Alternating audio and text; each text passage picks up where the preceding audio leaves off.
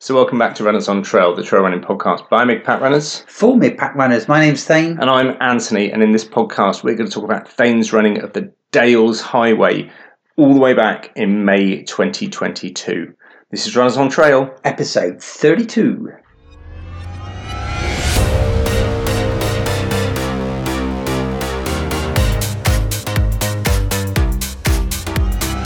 Runners on Trail.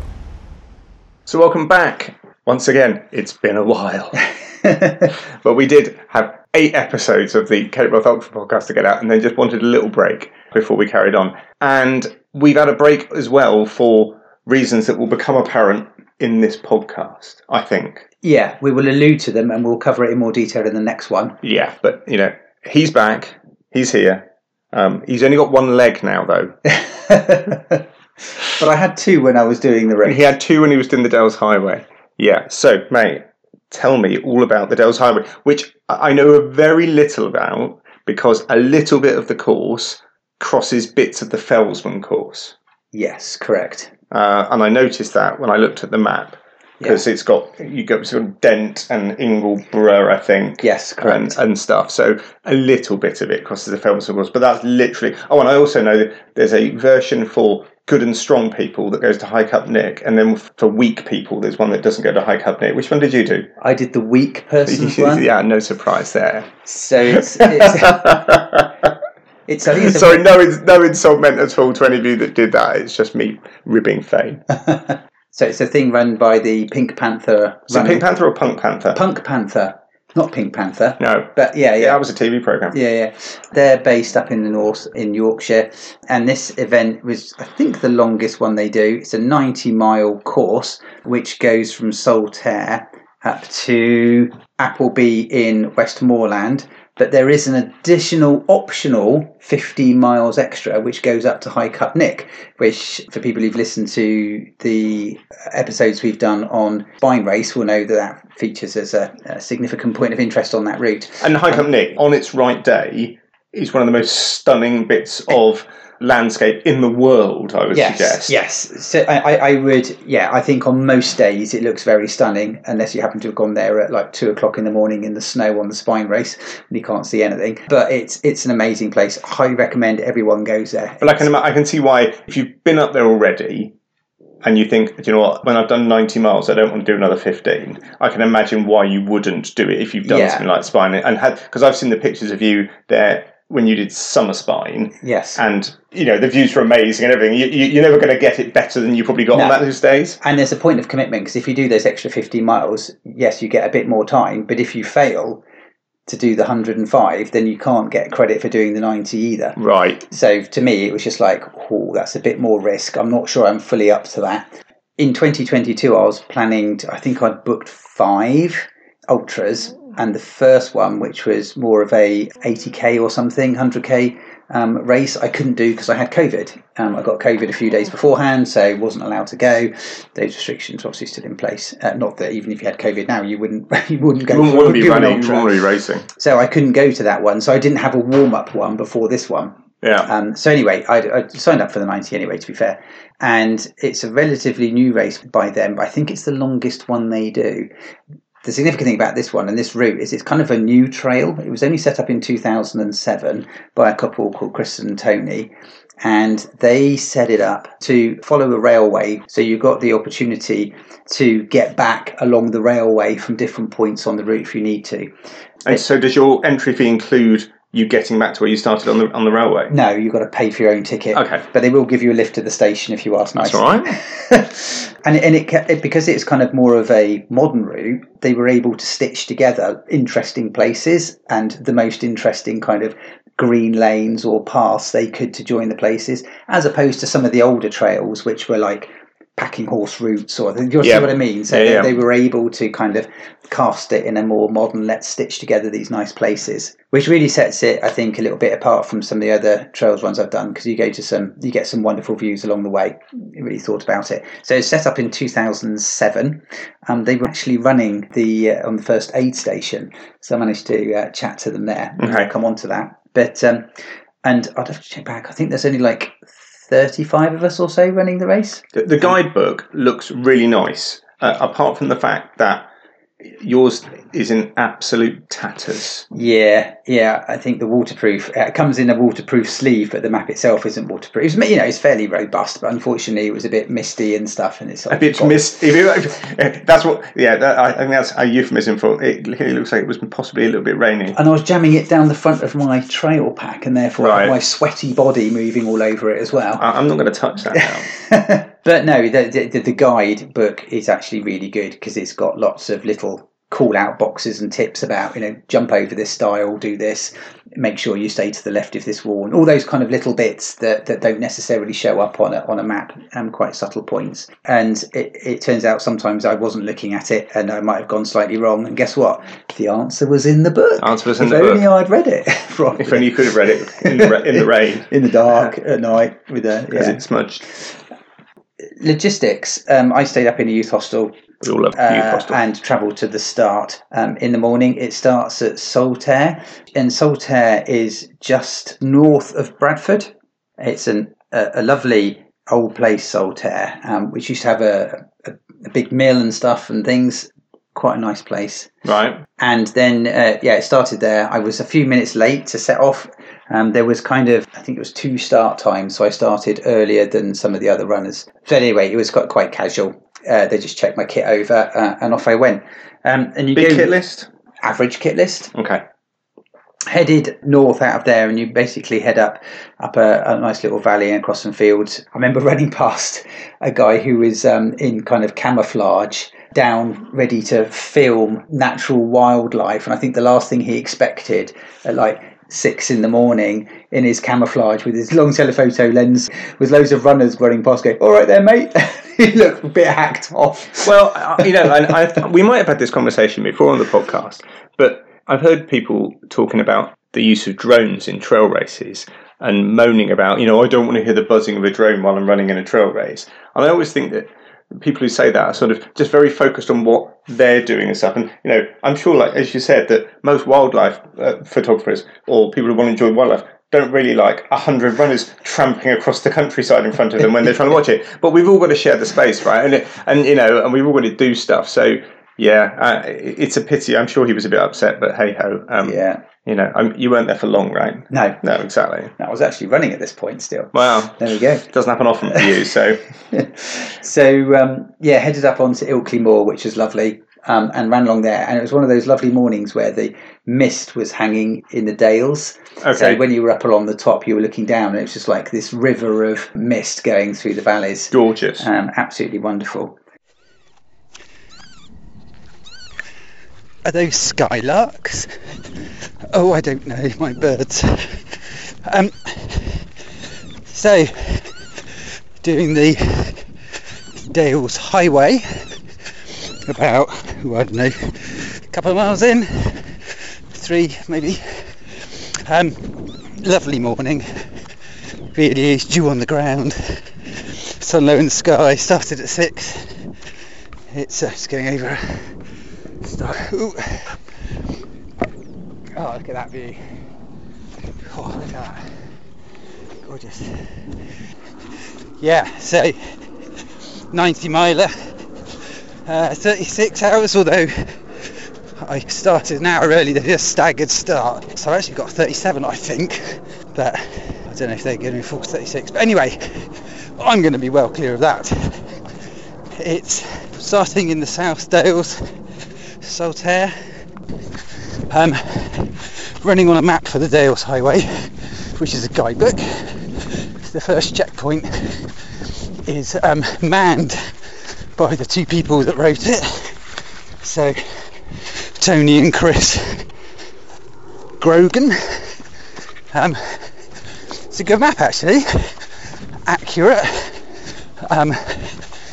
It's bespokely created with good notes, so all the right features on there you need to navigate, so liking that.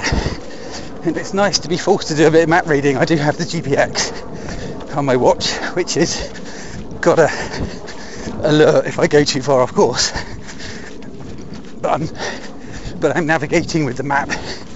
Can't rely on my watch to navigate with. It's not got a map on it, it's just a breadcrumb trail So it feels a bit like orienteering. It keeps the brain busy. Note to self though, my knee still isn't particularly great, left knee. It's okay for running, but any kind of load that's a bit abnormal and stuff, it grumbles a lot. And under high load, so I put KT tape on it, but I did that after putting my suntan lotion on and it hasn't stuck.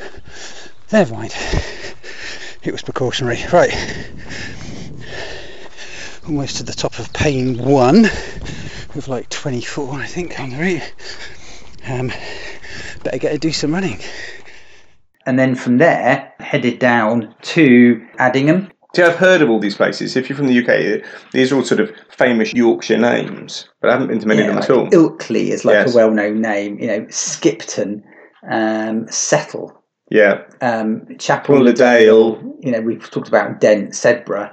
So I've just looked the race up, and what you didn't tell me was how much vert there is in this thing. 4,500 metres a climb. That's 14,500 feet. That's a lot of vert. That's a lot for over 90 miles. Yeah. I mean, most 100 milers are probably getting on for 11, 12, aren't they? That's quite... Yeah. I guess it's got Ingleborough in there and also the Howgills. So, yeah, there's some reasonable hills on it. Yeah, reasonable. But those pictures you've got there are beautiful. Yeah. Looks absolutely amazing. That's across Ilkley Moor. You can see all the mist in the valleys. We'll have to post some of these. Yeah. Yeah, absolutely gorgeous. And it was lovely morning. Lovely running. Because when was that? That was like 7:30 in the morning. We'd been going for like an hour and a half or something. That was wonderful. Nice. Yeah. Nice. So then... Look at photos of you smiling. I bet you weren't smiling by the end. Well, you always hit that point, don't you? It's like, God. Oh. And I think, to put into context, you've had problems with your left knee for a number of years now, caused by a freak gardening accident. And that's not a joke. That really is true. Really is true. But, you've had issues with it, and you did spine, I think. I did spine just before. Yeah. So I did the spine that was obviously in the January. I had problems with my legs. Just that was with muscle tightness, and I had problems at the back of my Achilles as well. And stuff. But that was, spine was 2019. So yeah, that was before I had my incident gardening. But yeah, it was literally that was happening just on the back, and that was just before I did the canal race. Yeah. So it was literally a few days before the canal race that I did my knee in. Of which more later. Yeah, next podcast. But consequently, I've always been worried about my knee. We kind of thought it was obviously an MCL and various other bits and pieces. But anyway, I've not been doing as much training as I should be. And part of that was subconsciously me thinking, this isn't right. This doesn't feel like I should be doing loads of training. So I was more saving myself for events and not just going out to do 6 milers all the time and bashing the roads of Bristol and stuff like that. So, which of course probably is when you think about it, potentially is doubly counterproductive, because possibly by training you think you not necessarily now because we know what's wrong with it, but before you might actually think if you train on it you probably make it stronger and that led to make it better, but conversely you hold back because you're worried about injuring it. So I was always conflicted between what was the right thing to do. What I was being told and what I felt didn't quite match up. In hindsight, it was the wrong thing to do to keep running on it. But anyway, it is what it is. So yes, I was probably undertrained for this event, but really looking forward to it. As I say before in these podcasts, it's the adventure which I find really, really, attractive. And what I thought would be really cool is actually running past places we've already been on things. You're touching places or getting close to places you've done on the kind of the spine race. Not touching, not in an inappropriate way. There's no inappropriate touching going on here. Touching places like the Felsman, etc. So there was these points that I knew I could kind of get to and go, I know this bit. I've run this bit before. I'm looking forward to that bit. Do you know what I mean? Yeah. Magnetic places to kind of pull you along. It's almost like you've done sort of a recce, but sort of not. Yeah. And I was running a little bit with some other runners around this stage.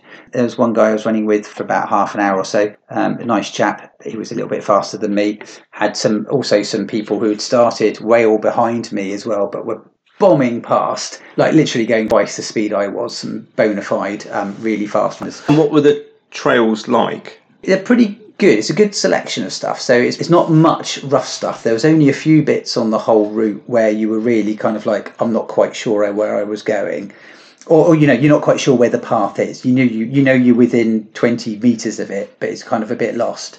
And in particular, that's coming down and around the kind of the northern area down into Sedbergh and then going up the Howgills, the paths are extremely ropey at best. Right, so were you called technical, or is it just they're just non-existent? No, in those places they were kind of non-existent, right, okay. really. But it wasn't very much. I don't want to overdo this. I don't think it's anything, like Cape Wrath or anything in that sense. It was rough in a few places, but mostly it's kind of marked trail, relatively well worn. It's not quite a lot of it's really nice running because it's that kind of up and downy around the bends, little not lumps straight, and bumps, straight not just straight. Interest. You know what I mean? Which is kind absolutely. of like little roller coasters of runs and stuff like that.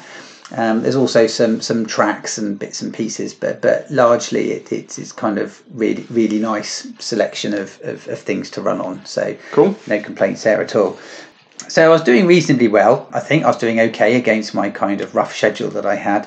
And then made my way to the first checkpoint, which is where we met Tony and his wife Chris. Just approaching checkpoint 1, which is in Addingham. Must be Tony or Chris. Yeah, Tony, that's Chris. Nice to meet you. You doing all right? Is it Thane? It is Thane, yes. That's right. Yeah. Oh, right. I'm good to leave you. I've just come to say hello to you. How long ago did you do the route? It's 2007. Right. Okay. We devised it, and then we published the book in 2008. So we've been. Do you take milk in it too? Yes, please. So it's pretty well walked. People like sick. When were the first runners, Tony? The group of there you go. Rangers from Yorkshire Rangers ran it first. They ran it first. But they took, it was They were 30 odd hours. hours, 36 they were nothing hours. like you guys. Oh, well, it's 36 hours cut off for this. Yeah. So I might be 36 is absolutely fine for me. 35 hours and 59 minutes. Have you done this sort of length before? Yeah. You get to take it in then when you're running, not just I try to. And, I try to. Yeah. Otherwise, I wouldn't do it. I don't think it's the experience that's the important thing for me. Yeah. Get some good views on this one. Yeah. It's clear and that. Looking forward to getting to Malham Tarn because I've been there so many times on different routes and things. So Yeah, you'll be through Skipton next Saturday, quite busy. No. Right, I best get going. Thanks very much indeed. Cheers. Take care. Thank you. Bye. Cheers. Bye. So that was in Addingham at 12.5 miles. So how were you feeling at that point? Reasonably okay. I was kind of pacing myself reasonably all right. So I was at that early stage where you're kind of like, yeah, this is cool. I'm running, I'm jogging, I'm walking the odd bit, but basically I was absolutely fine, in control on my kind of schedule. Okay. Enjoying the early morning and utterly inspired by the views and the what had been gifted to us that morning. Which always helps, doesn't it, massively. Yeah. Tell me a bit more about the Dales Highway. So Chris and Tony invented it, for want of a better term. Is it an officially marked route as the Dales Highway, or are you effectively stitching together bits of other paths and having to follow their markers, or is it a marked route as the Dales Highway? It's a marked route. Okay. But it's a relatively new one, and they constantly have to go along the route and put new markers on, right? Which might have fallen down or taken off, whatever. Yeah. So I don't think it's quite as well marked as Pennine Way or some of the other ones we might have done. In some places it gets a little bit, I can't see any markers here. But they, it's a constant kind of talking to the local park representatives to put them on, and farmers and things like that. Right. So by and large, it's kind of got some kind of markers on there, but you can't rely on them fully. No. And had they put out additional markers for the race, or were you just following the way markers? Just following the way markers. Okay. So I think one of the requirements, was, make sure you can read a map kind of thing. Always useful whenever you're out on the trails. Yeah.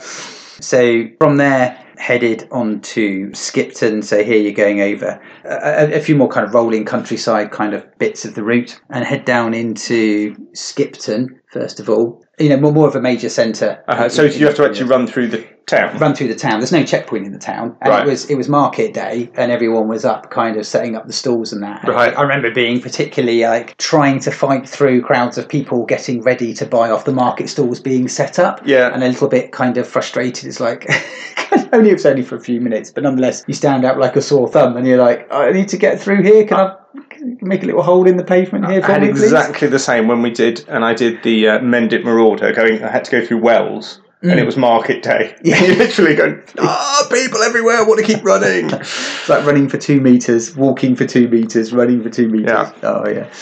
Yeah, heading out of Skipton, head up the hills. I remember going past one of these, I think they're called walkers, but people who just walk like all the time. And I was these walking. walkers, these walking people who walk. But you know what I mean? These people that just walk, but they walk really well. Like really When you say they fast. just walk, you mean that's what they do for a living? Yeah. Well, I think some of them do. Yeah, you know what I mean? You go along a trail. No. And then you're kind of jogging and walking or whatever, mixing it. Yeah. And you're being passed by somebody who's just walking. Right, got it. Because all they do every day is get up and do a brisk, 10-mile walk every morning. Do you think there's a walking podcast where they say, and then I saw these people, these people, the runners. Those runners who run places. But I remember going past this guy, and then he came back past me, because I'd be running 100 yards, walking 100 yards. It was, a little bit uphill, kind of. Yeah. And he was constantly catching me up and going past me. And I was saying to him, I don't understand how come you walk so fast. He's like, well, you need to do more walking then, don't you? You're not doing enough walking practice. Yeah. And he's wearing his kind of, his boots and stuff like that. Anyway, I've met a few of these people before.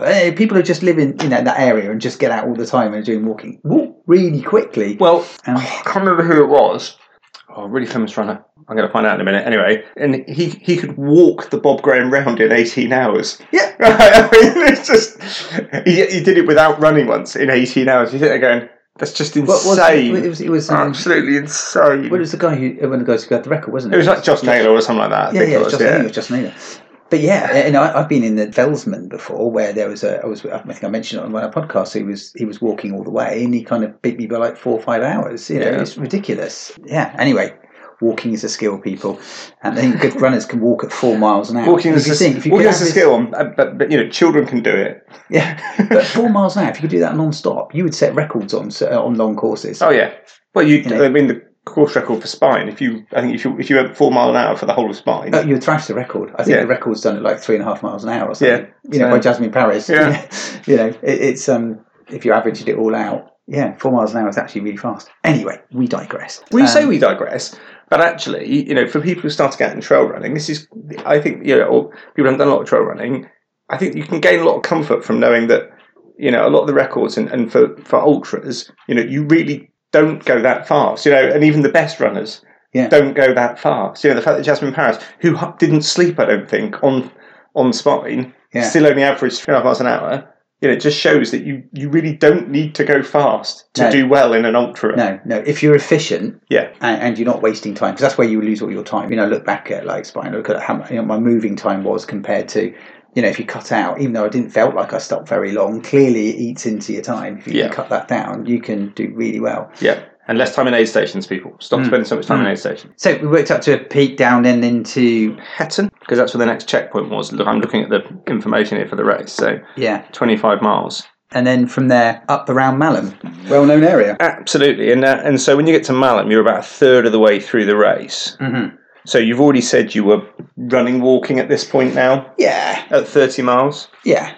Which is, standard for me. It's kind of, jogging the bits you feel you can jog and walking kind of uphill kind of stuff. So jogging the flats and the downhill, walking the ups. Fairly standard fare, I think, for most trail runners when you're through that first kind of marathon distance in an event. Yeah. The checkpoint was a bit further than advertised by the mileage, so I kept thinking it was round the next corner, but it was actually a bit further. It's horrid when that happens, especially if you're low on stuff. Yeah, and I started to get a bit panicked, but you're starting to cross Pennine Way route here and Malham Tarn. A lot of people have been to Malham Tarn anyway. Malham Cove. Yeah. Malham Tarn. You come up just at the top of the cove, so you literally touch it where you've got the crazy paving on the top limestone pavement. Yeah. And so there's loads of people there, and you turn right and you go up. towards Malham Tarn.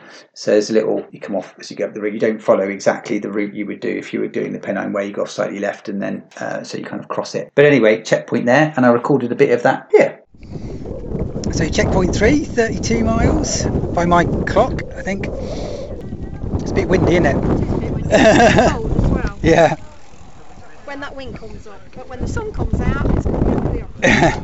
Very, very nice.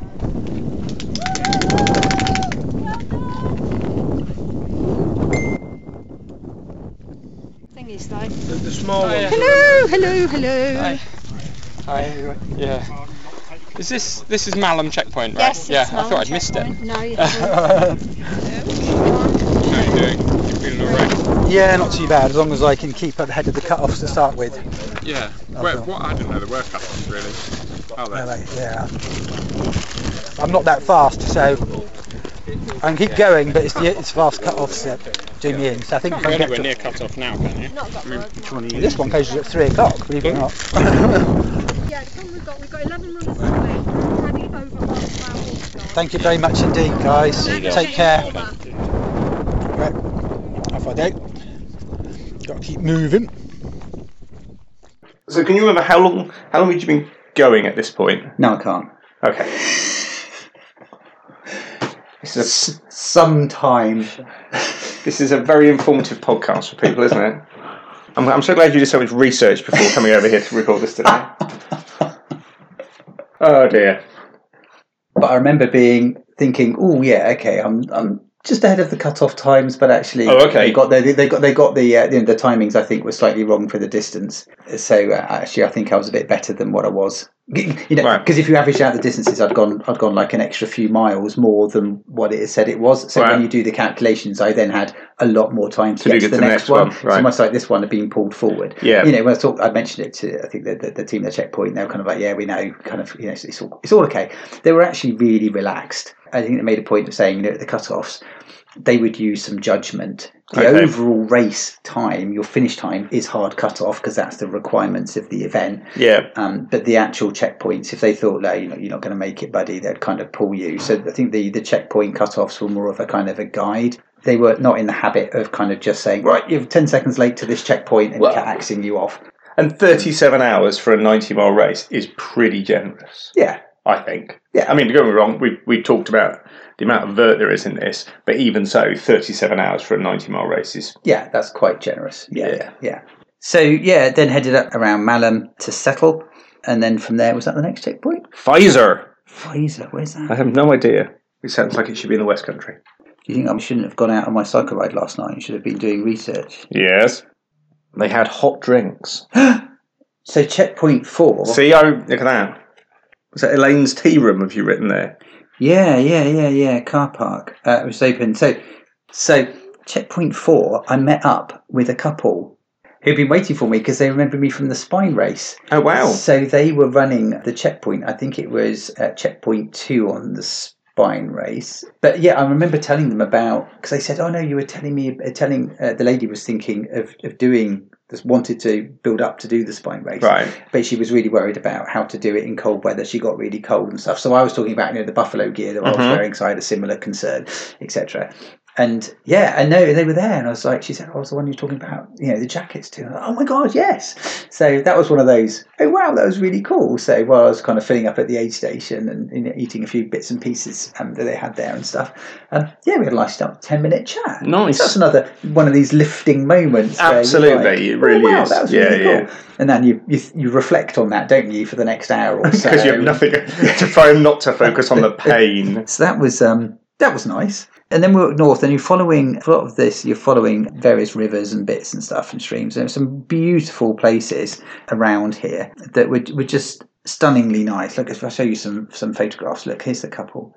And you're just going past some wonderful kind of little becks and streams, and it was just a stunningly nice area.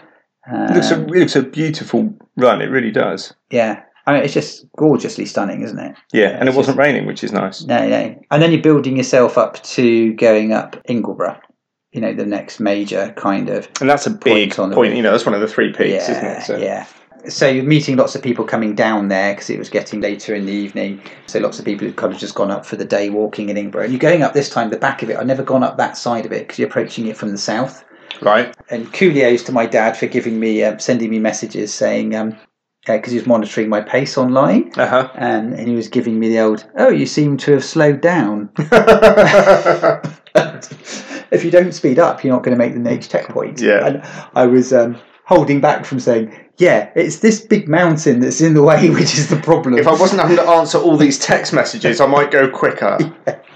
So I was just looking at these text messages and putting my phone back down and thinking, yeah, there's a 3,000 foot ascent I'm trying to get up at the moment. That's why I might have slowed down. Might not show up on the map you're looking at, but it's definitely here on the ground. Yeah, it ain't flat in Yorkshire. So got up there and it was just approaching. It wasn't quite sunset, but the sun was just setting. It was going into twilight. Beautiful up there.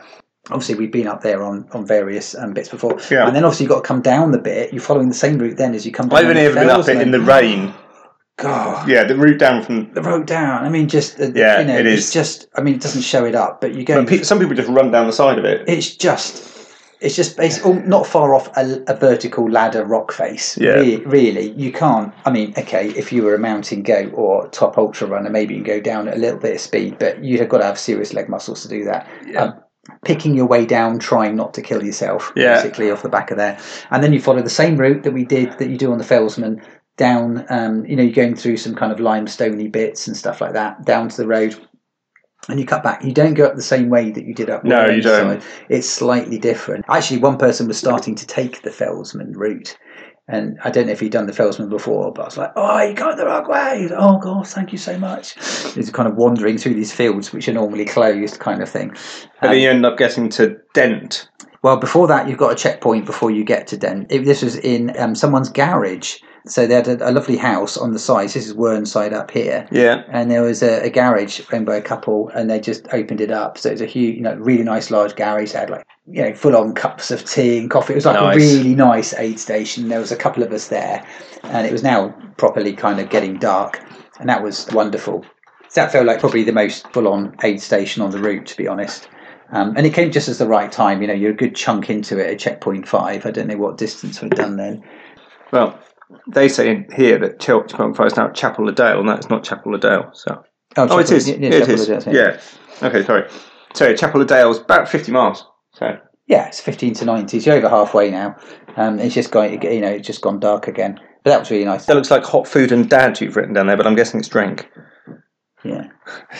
Hot food and dad at checkpoint. That's what I need. I need my hot food. I need my dad. My dad was still texting me. So then headed out of there, and you head along, and this is where you can kind of see. Do you remember that very long viaduct? Yeah. It's not the one from Harry Potter. It looks a lot like the one from Harry Potter. Yeah, it doesn't look like it's not the Glenfinnan viaduct, because that lady's in Scotland. Yeah. But there is one, you're right. I can remember that. There's a couple of them on the Fellsman route.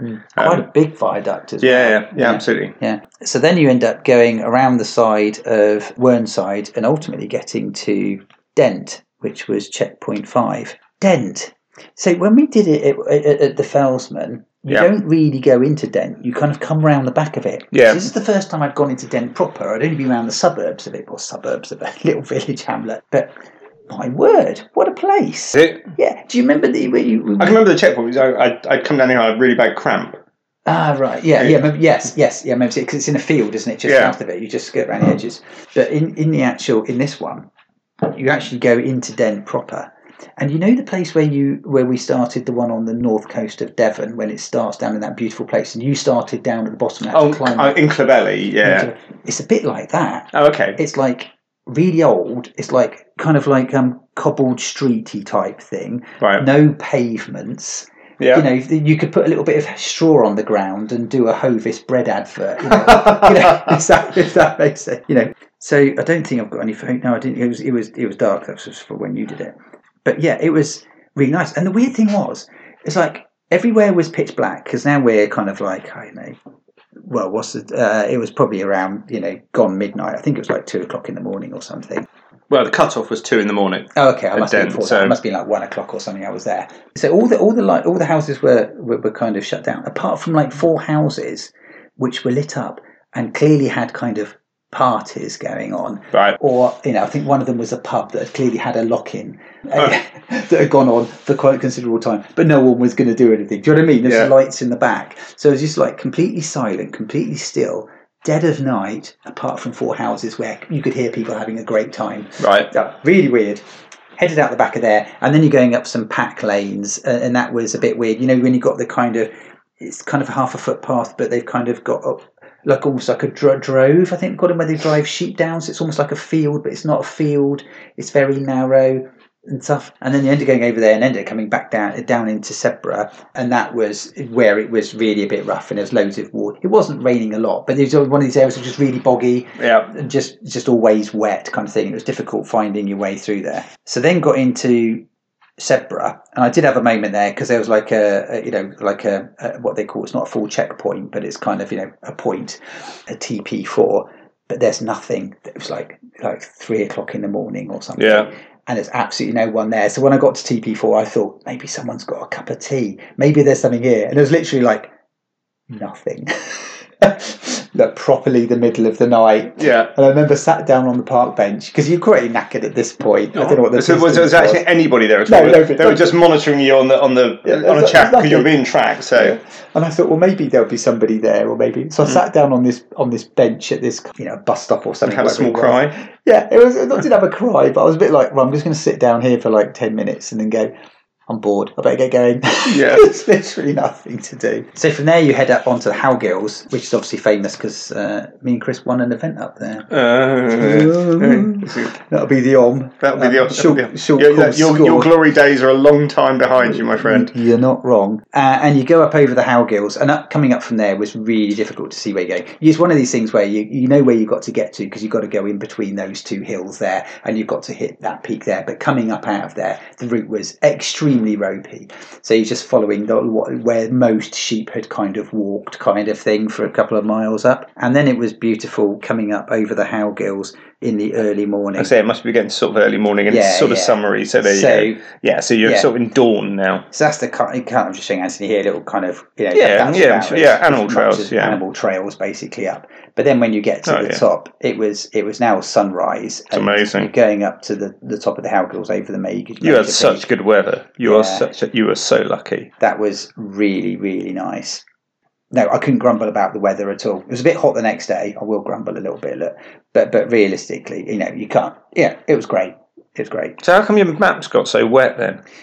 Well, it was a bit misty. It was a bit wet. Misty's not going to do that to it. Well, me sweat. Yeah, so when you say they should have a waterproof map, really, you should just sweat less. Basically. I'll work on that. Work on that. So then you come down the Howgills, and you kind of feel like you've got most of it beaten by that stage then. So you're coming down to checkpoint 7. So this was, you run down the long spine of one of the ridges out of the Howgills. And you can kind of, in the distance, you can kind of see where High Cup Nick is and stuff like that. I mean, you're starting to kind of thinking, I can finish this. I'm hurting quite a bit, but I can do this. And do you know what? I'm just looking at the timing here. This is really interesting, I think. So you had to do the first 60 miles in, I'm just doing the maths, 20 hours. Mm-hmm. Right? So the first 60 miles, 20 hours. Mm-hmm. Okay? And then, so 2 o'clock in the morning, you had to be at checkpoint 6. Checkpoint 7 is only 14 miles further on, and yet you've got 11 hours to do it. So, 2 o'clock in the morning till 1 o'clock in the afternoon. So all of a sudden they're kind of just going, hurry. Oh, just relax now. It's just, don't worry about it anymore. I don't know if that was done because, the middle of the night, and they want the aid stations. You'd clear certain aid stations by a certain time, and then the other aid stations doesn't matter because it's the next day. Maybe, I don't know. But 20 miles in 60 hours is, I'm not saying that's tough as such, but that's still moving at a decent pace. That's with that amount of climb and stuff, and yeah. I mean, that's 3 miles an hour, right, to that point. Yeah. Okay, 60 miles, 20 hours, 3 miles an hour. But then you've got the next 14 miles, and you've got, as I said, 10 hours to do it in, or 11 hours to do it in, which is sort of 1.3 miles an hour. So it suddenly drops massively. I just wonder if there's a reason. Is the terrain really bad between dent and wath or wath. It could be that because they've got that extra loop as well for the extra 15 miles for the other runners, that actually they don't need to close the final aid station early because they forced the faster people through. Maybe, I don't know. So it's because they were all just interesting. It is. I remember it being particularly hot. So after that aid station, the sun came up, and it was one of those properly hot days in May. We had quite a lot on over the top of the Howgills because it was early morning. It was beautiful. The photographs I've just shown you got nice sunrise and stuff, but it's still a bit nippy. But actually, then it started to really, really heat up. I remember having to strip down to minimal wear. Were you running in just your pants? I think I did still have a t-shirt. You'd have a t-shirt on. Yeah. See, I mean, and then worked your way up over a couple of ridge lines. It was one of these ones. It doesn't look too bad, but actually it goes up and up and up and up and up and up and up and up and up. And it was a little bit draining, but nonetheless, it was beautiful. Look, more photos of sheep, lots of sheep, thousands of sheep. Nice. You can never have too many sheep. It just looks really, really pretty. Really pretty. It is. It's probably, save Transvolcania, the prettiest route I've done. And I would highly, highly recommend it. This is a really, really good route. Relaxed, really nice people, really nice, Punk Panther, really nice groups. First one I've done with them, but you see their events around. Yeah, they've got really good reputation. And it was just lovely. It was a really, really nice ultra, and I think at 90 miles as well, with that extra 15-mile option for people stepping up to hundreds. You've got a bit more time to do it. Yeah, it's a really good stepping stone. I couldn't recommend the route high enough. I can still in my head remember a lot of the sights from it. It's not faded at all. Really distinctive things. So anyway, you go through Great Asby and pick your way up to Appleby in Westmoreland, through fields and along streams and stuff like that. So that was the essence of the race, and I finished in. Well, here's the weird bit. I'm just going to go into the checkpoints again because you go to Great Asby, which is at 83 miles. Yeah. With a cut-off of 6 o'clock, and then the cut-off at Appleby, which is 7 miles further on, is 7 o'clock. If you've just done 83 miles and it's 6 o'clock, there ain't no way you're doing those last 7 miles in an hour. So what was the total time that you had to do it in? Was it 37? I think it's 37 hours if I've got my maths right. Right, so just coming up to the end of... I can't remember what the race is called. Highdales. I don't know how far I've got left to go, but I'm on the road.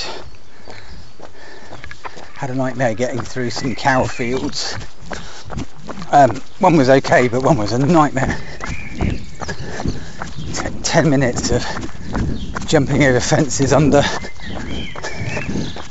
barbed wire and electric, and had to do a river crossing.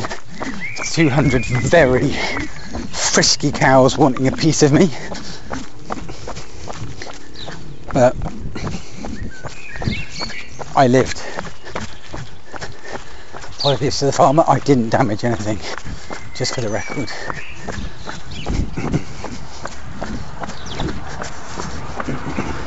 So, it's been a bit of a journey. It's a long one. Got 36 hours to do it. I just finished in just under 32. So I'm quite pleased with that, but you've got to stay honest at the start because the navigation is challenging. It's only about 15% way marked. You've got to use a map or GPS, but even the GPS, you've got to be really careful. I think lots of people ended up with navigational errors and stuff, and the path isn't that well walked, so the path might be saying go this way, but there's no path. That makes it tricky to interpret what you see on the ground. Check the map occasionally, what's on the GPX. A bit of common sense, and then still went off a number of times, but oh dear, I've gone off route. What a pain in the arse after all that. Oh, bugger.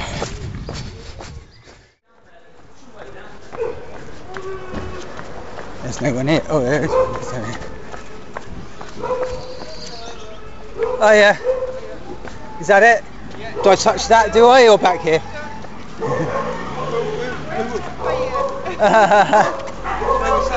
Somebody coming the other way. Oh right. And we didn't see that you were sneaking in this way.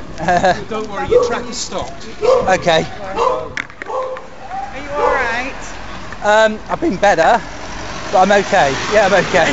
Anything medical attention? Sorry? It's Thane, isn't it? It is. Yeah. So I did it in 31 hours and 47 minutes. Right. I came 10th, because I think some people can run in pairs by the looks of it.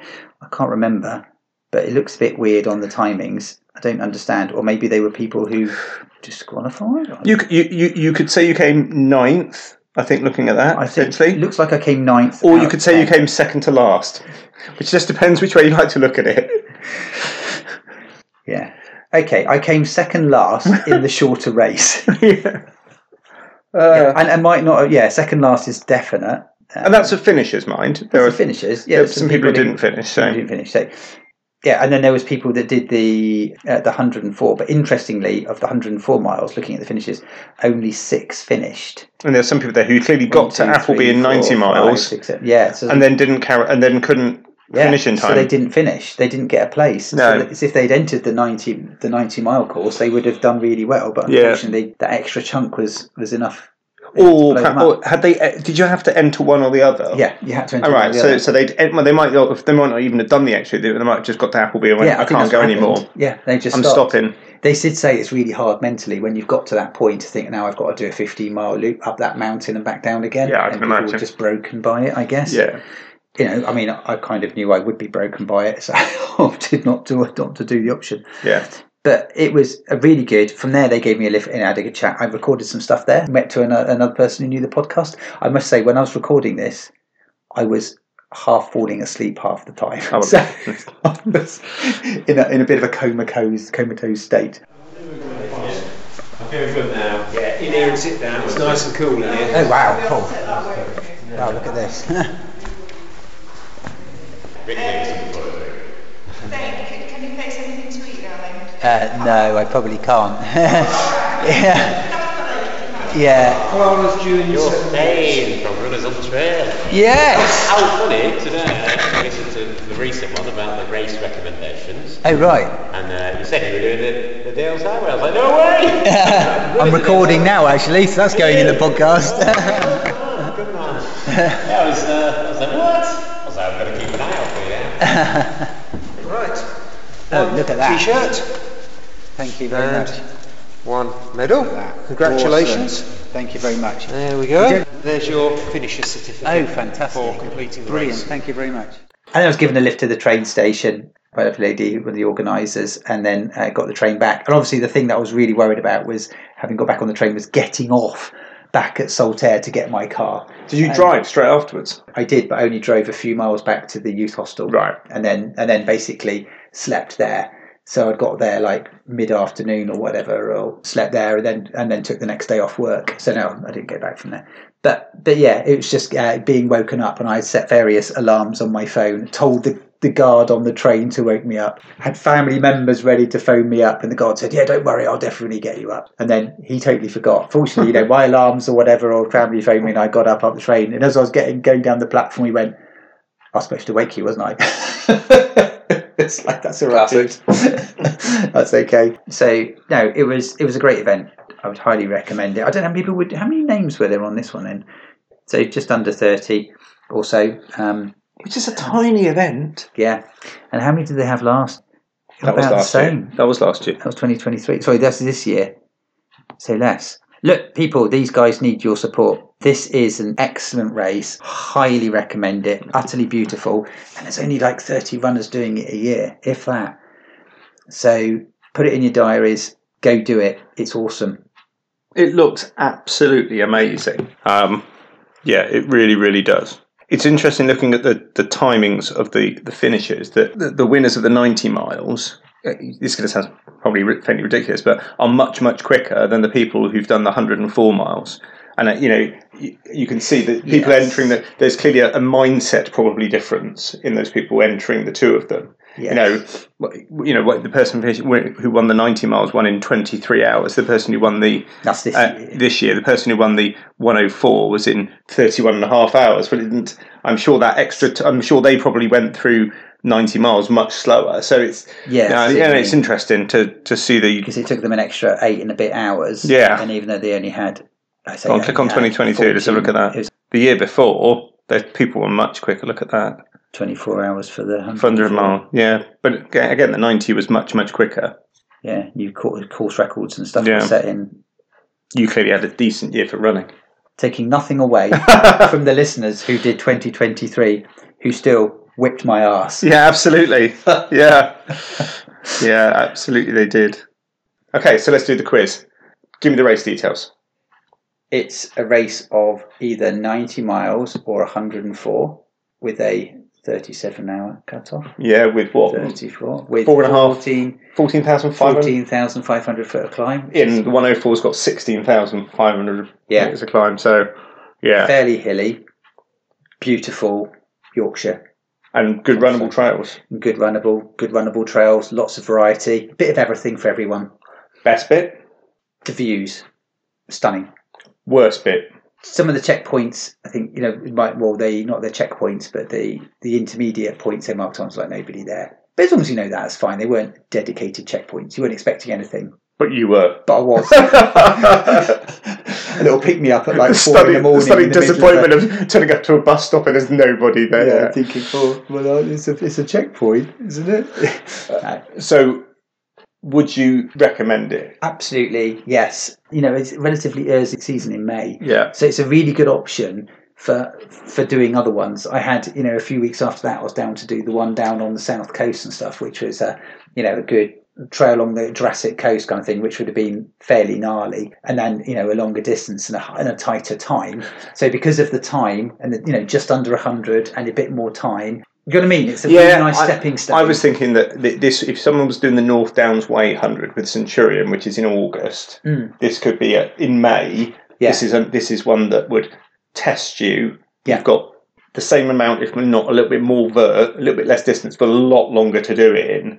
And so you could take it a lot easier and would be a really good testing for you. So I guess the question, which I probably know the answer to anyway, injuries aside, would you do it again? Yes, I would do. I would definitely do this one again. Obviously, I can't. No, and we'll I think that, but... well, and I think here's the bit that when you finished, you were clearly struggling quite a lot. I can remember either talking to you or sending you a text message, and you saying, "I'm having real snags now." Yeah. And if I'm honest, I can't remember what was aching at that time. Was it my leg that was gone? I can't remember. But I couldn't go any faster than I was going. But, it's me. It's Thane. I'm no Anthony. In what way?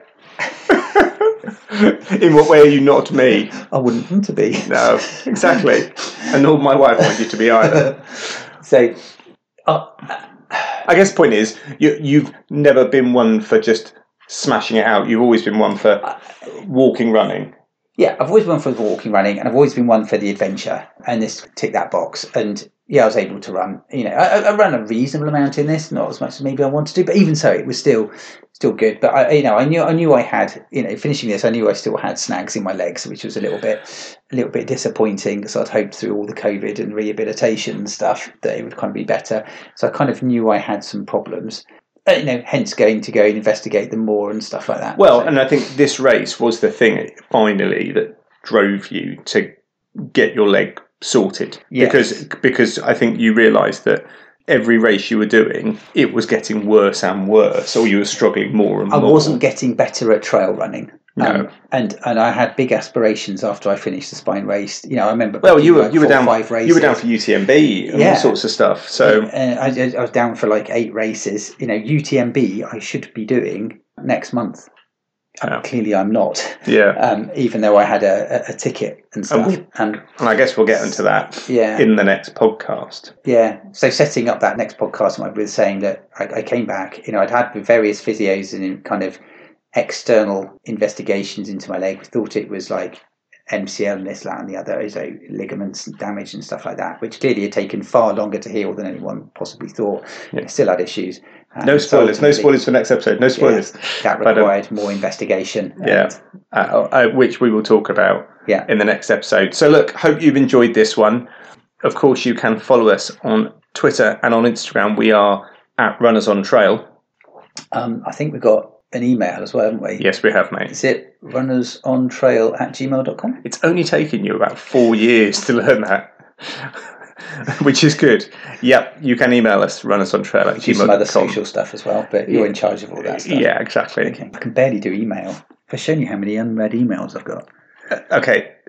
Genuinely, I'm looking at this, and Thane has 25,863 unread emails. That's bananas. I'll get round to them sometime. I think the only person who's got more is like Jeremy Clarkson. I think he said on the video he's got like 110,000 unread emails. What's the point? I'm sure I'm not the only one. Probably not. So look, gives me something to do when I get old. Yeah, I can go back to. Oh look. So we'll be back. Clearly, not soon because Thane's got 25,000 emails he needs to read. But we will be back. And until then, take care. And enjoy the trails.